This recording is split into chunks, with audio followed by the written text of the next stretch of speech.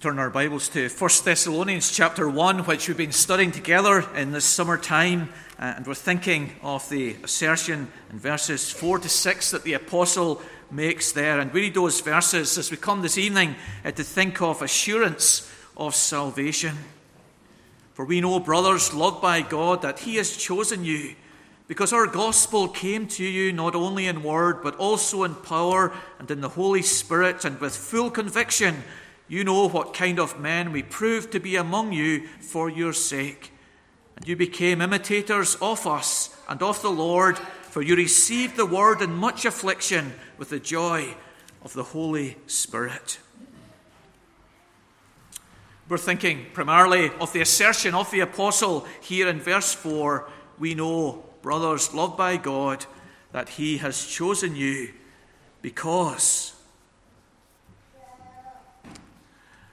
Within business studies, there is a whole area of study around selling to clients and interaction with them and how to respond to their reactions so that you can develop in the fullest manner that interaction with a new or an old client. And part of the area of the study is on anticipating answers which the client might give. And one of the answers which is common within business and a selling relationship is, I don't know.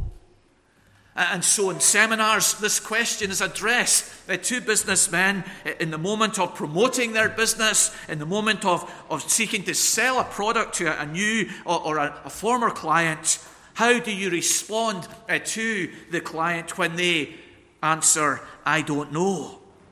They've analysed this answer and developed a whole range of approaches to address this. Sometimes the answer, they claim, means that the person doesn't want to speak to you. They don't want to confess or divulge or reveal to you their misgivings about the issue at stake.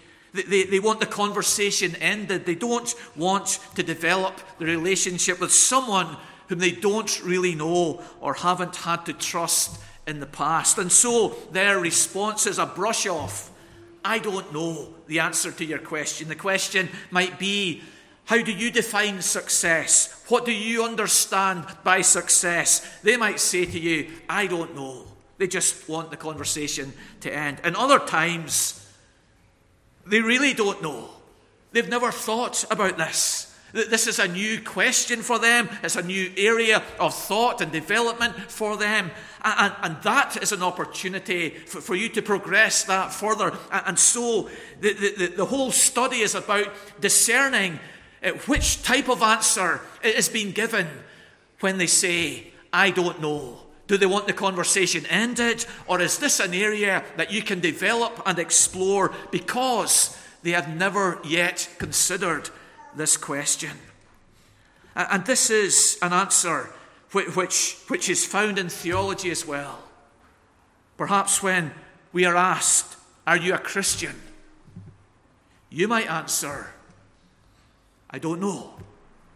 And sometimes you might use that answer as a brush off to end the conversation. Who is this person prying into the deepest recesses of your heart and soul? You don't want to divulge your inmost experience, doubts to them. Or perhaps it is an area that you have been wrestling with. And you really don't know what the answer is. And so it's useful for us, isn't it? It's important for us. We've all addressed this question. We've all thought about this question. Are we a Christian? Has God chosen us? Will we end up in heaven? Are we one of God's elect people? And the apostle here, stunningly, doesn't he, writing to this young church 3 months old, he makes this bold assertion in verse number 4. We know that God has chosen you.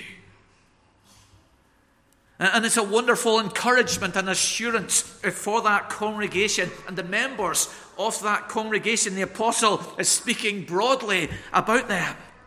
We know that God has chosen you.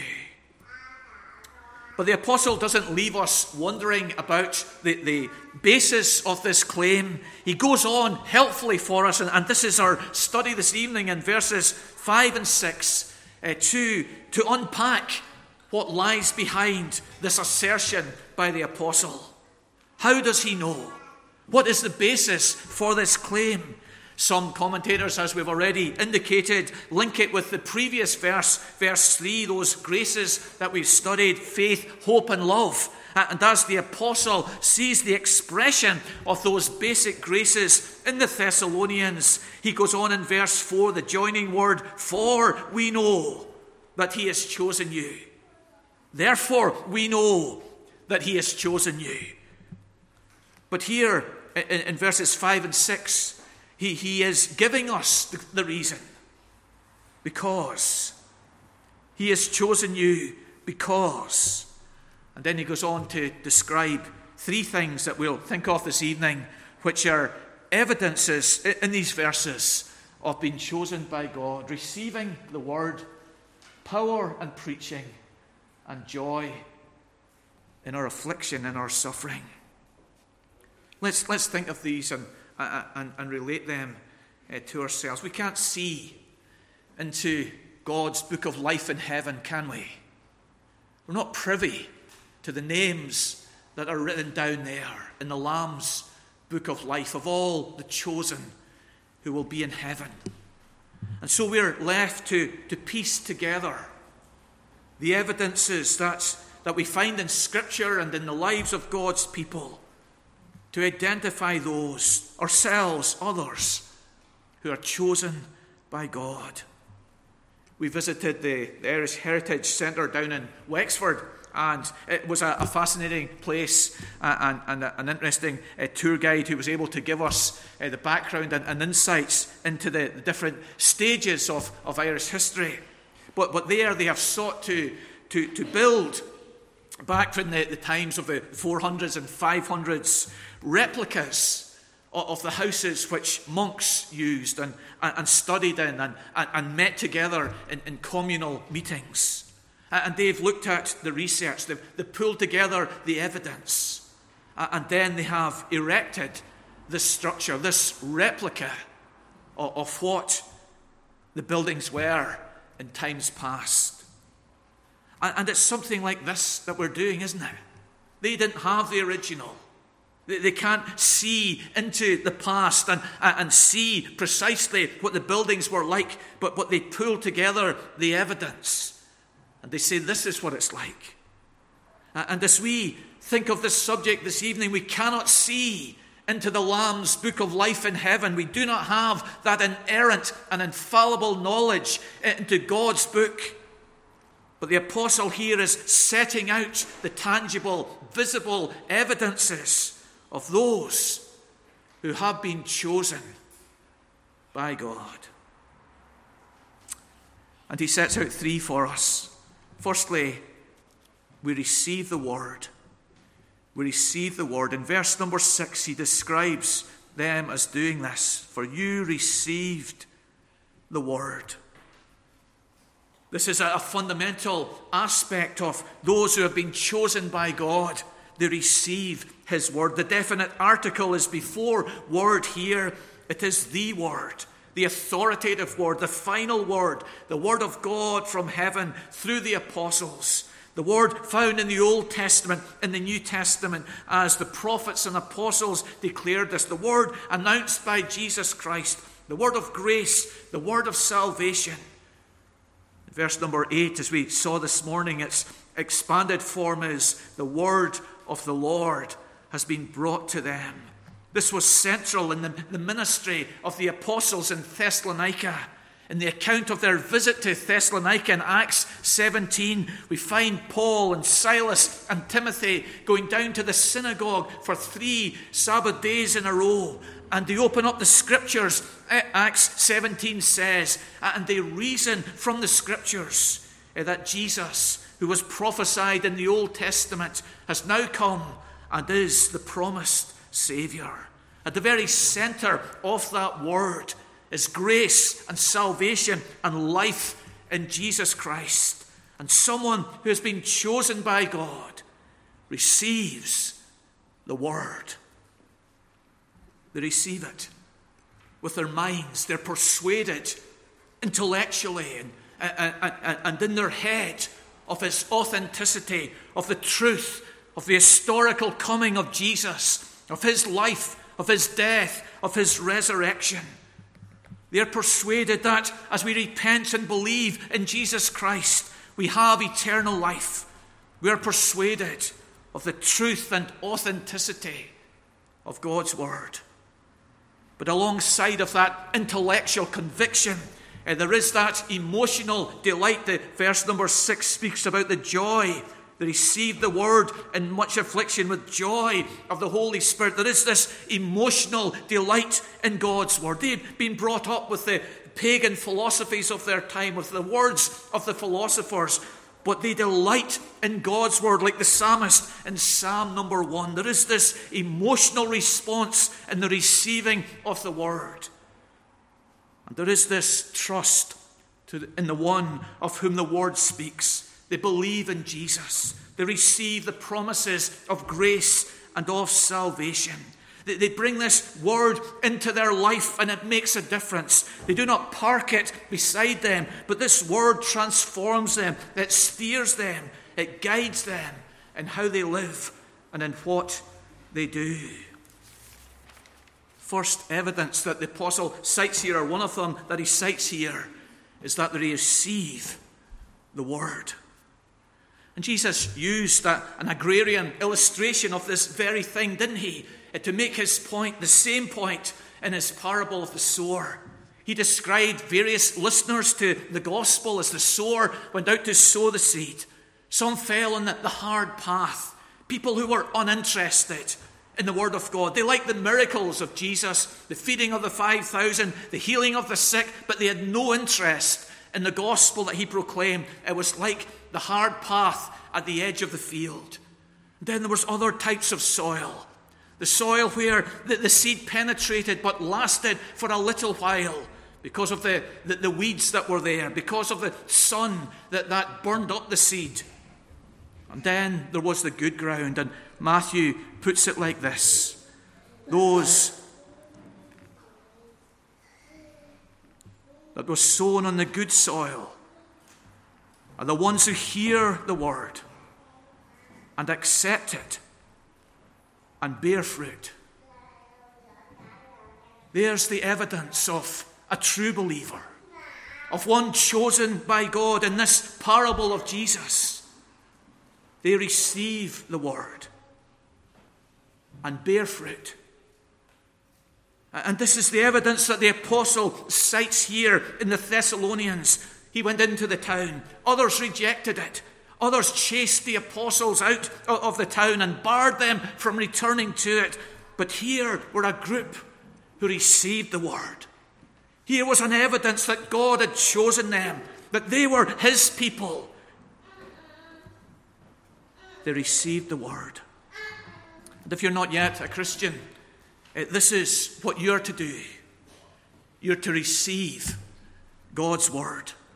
There's to be this intellectual understanding and persuasion of the truth of God's word, that God's scripture is the authoritative word of God, that God consists of three persons of Father, Son, and Holy Spirit, that as human beings we are fallen and sinful in every single part of our humanity, that Jesus Christ is the only Saviour sent down from heaven into this world, and that on the cross outside of Jerusalem he bore the sin of the world and the judgment of God on the sins, a judgment that we deserve. That as we repent of our sins and believe in Jesus Christ, we will be forgiven of all of our sins. That the church is God's special people called out of the world, and that Jesus Christ will come again. He will raise the dead. He will announce and administer the final judgment. We receive the word in our minds, in our heads. We have that intellectual conviction and understanding, something which is found throughout this letter to this young church in Thessalonica. All of those details. We receive that word that is authentic, that is true, that is from heaven. And we delight in that message of grace. We understand our guilt. We understand our sinfulness. And so we delight in Jesus Christ, the only Savior. We receive him. We delight in the promises of his word. When we have a spare moment, we get onto Bible Gateway on our phone and read another chapter. As we're riding up in the lift to the 5th floor, we're thinking of a text of Scripture. We not only have this intellectual conviction, but we have a delight in God's promises and God's grace. And we commit ourselves to Jesus Christ. We receive the word. The 10 Commandments aren't out there on the street. They're inside our hearts. We're living by God's word. Boys and girls, we went down to a fort down in Wexford. A really interesting place down on the seaside. And Oliver Cromwell had been there in the 1600s. And as we were walking through this fort, we stumbled on a cannonball. Can you imagine that? A cannonball nearly 400 years old. It was fascinating. There were pellet holes in this cannonball. It was amazing to hold. No one knew it was there. Everybody else was oblivious to this cannonball. Our family said, "You shall not steal." Because we try to receive the word. It lives in our life. It dominates our behavior in our home, in our community, in our church. Here's an evidence of being chosen by God. Multitudes of unbelievers in Thessalonica, but here was a group who received the word. Chosen by God. The Newtonards tonight, there's multitudes with no interest in the gospel. But you're here at a Sabbath evening service, and it's an evidence that you're chosen by God.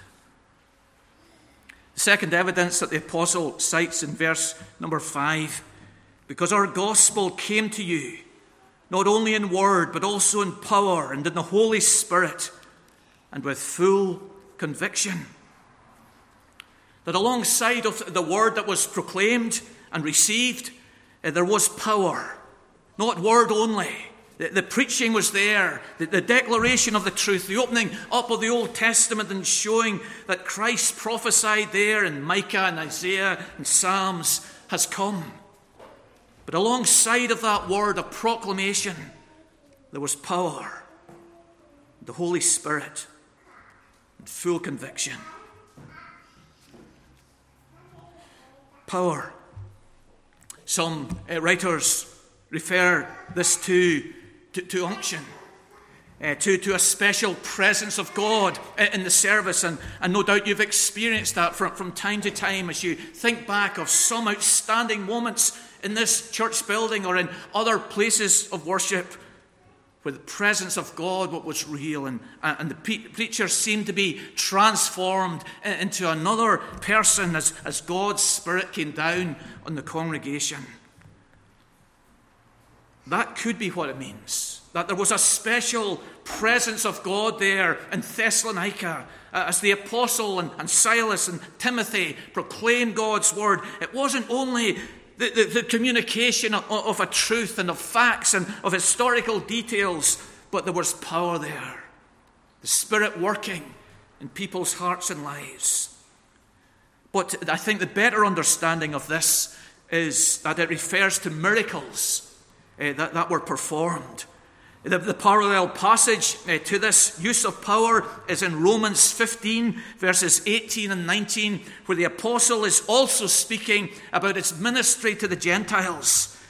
And he says, what Christ has accomplished through me to bring the Gentiles to obedience by word and deed, by the power of signs and wonders, by the power of the Spirit of God. The power of signs and wonders. And so it seems that as the Apostle Paul was down in Thessalonica, in the strategic city. He proclaimed the gospel in the synagogues and in other places it would appear. And alongside of that proclamation of the gospel of Christ, there were miracles and prophecies and speakings in tongues.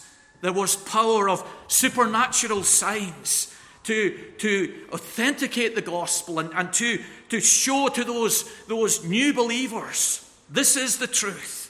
This is the word from heaven. This is the authentic religion that God has brought to your city. And so power and the Holy Spirit would be interchangeable phrases. The Spirit working in supernatural works for the apostle Timothy and Silas. The phrase full conviction has been understood in three different ways. Is it the conviction of the preachers as they have brought God's word? They've come with courage. They've come with absolute assurance as they've spoken of Jesus being born in Bethlehem from Micah 5. Of Jesus being anointed with the Spirit from Isaiah 11. Of Jesus being crucified from Psalm 22. They spoke with conviction. What the prophets have prophesied has really come to pass. The conviction was in them, or was the full conviction among the people?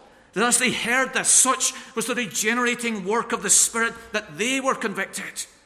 Perhaps the best understanding is that the whole experience, the preaching and the miracles, brought this full conviction that God was there, that God was present, that God was working, that they were the chosen people of God, that He had loved and chosen them. This full conviction that God was working within this group of people. What persuaded you to buy your latest car wasn't just that it had 4 wheels, seats, an engine. Maybe it was the colour.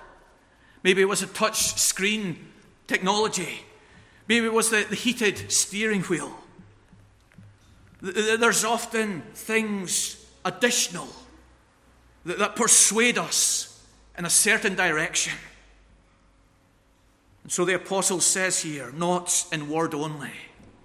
There was the preaching, the opening up of the word of God, but also there were the supernatural signs of power by the Holy Spirit, resulting in full conviction that God had chosen that congregation.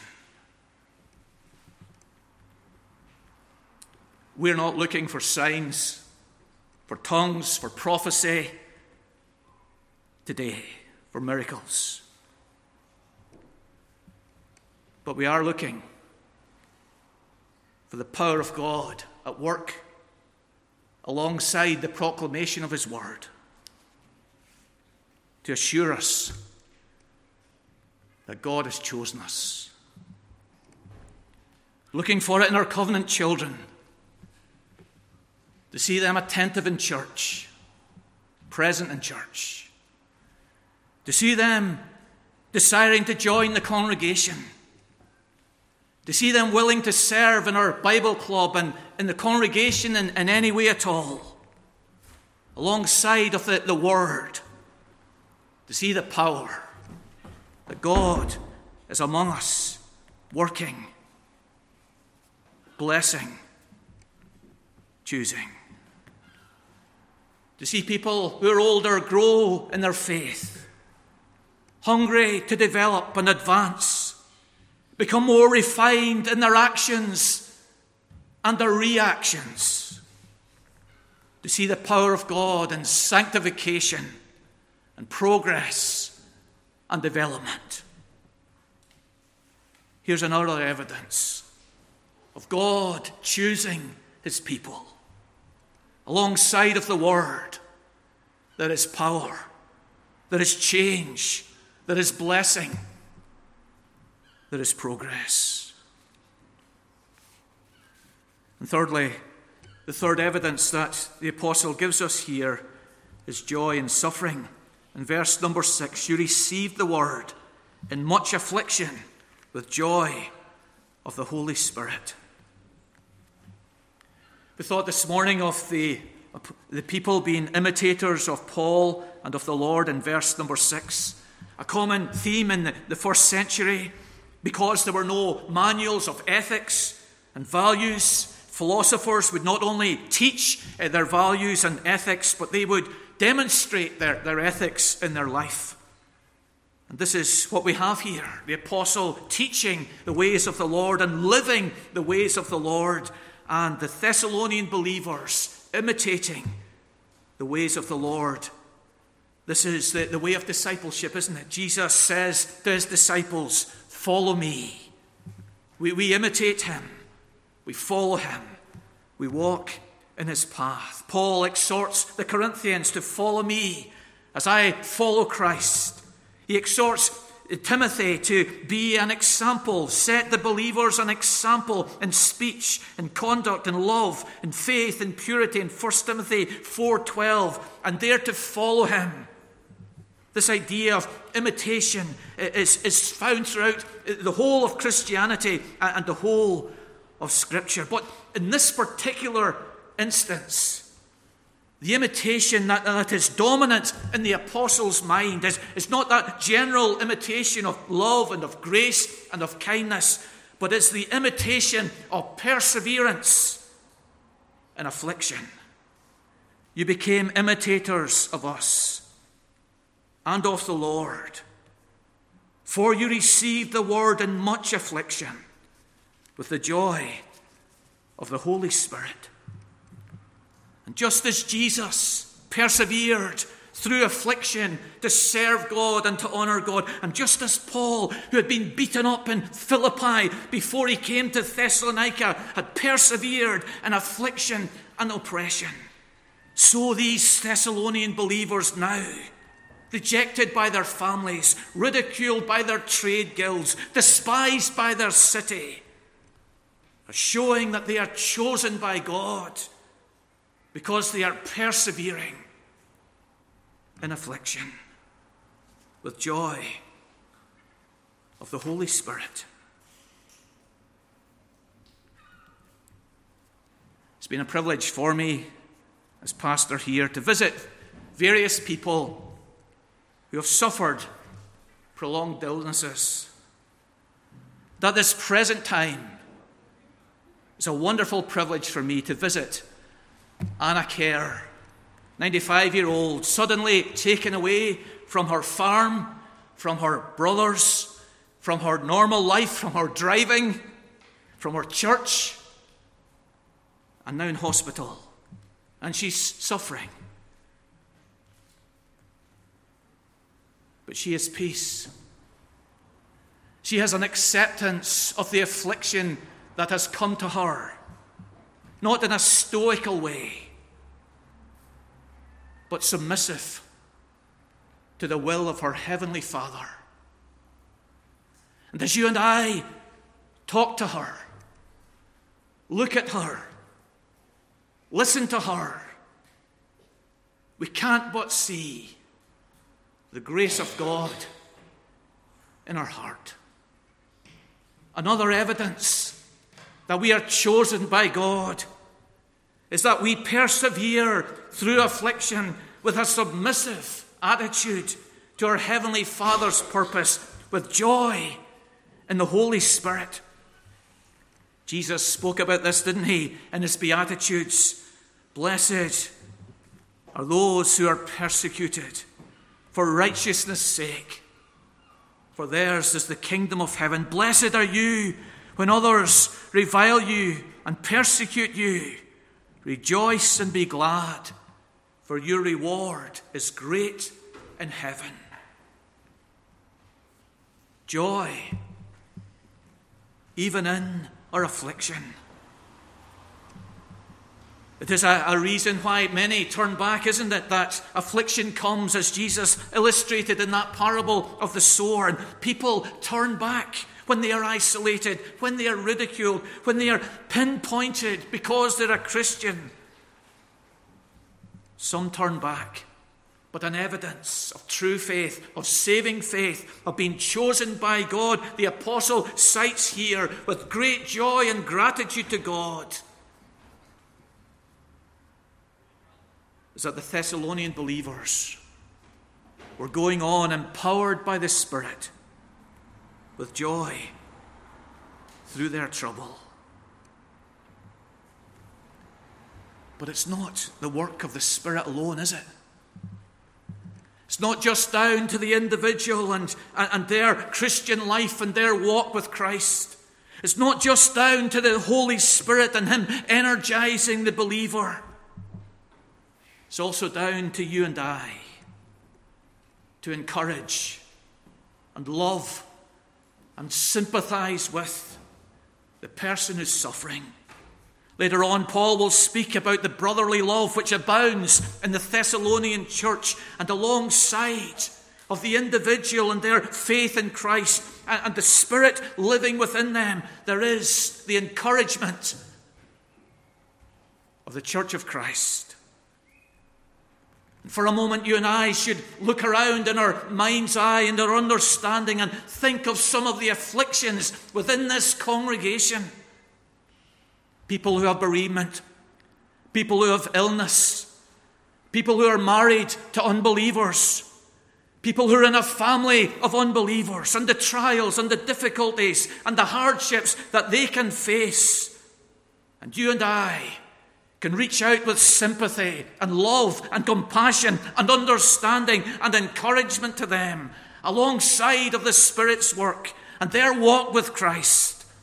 As your input, our encouragement, our love. Jesus experienced it, didn't he? Down in the very depths of his affliction in Gethsemane, there appeared an angel from heaven, strengthening him. Alongside of the Spirit inside him, alongside of his perfect humanity, was this other helper who encouraged him in his life. The evidences the apostle gives us here, they're not all the evidences in the Bible, but they're the ones he gives here. Receiving the word, hook, line, and sinker.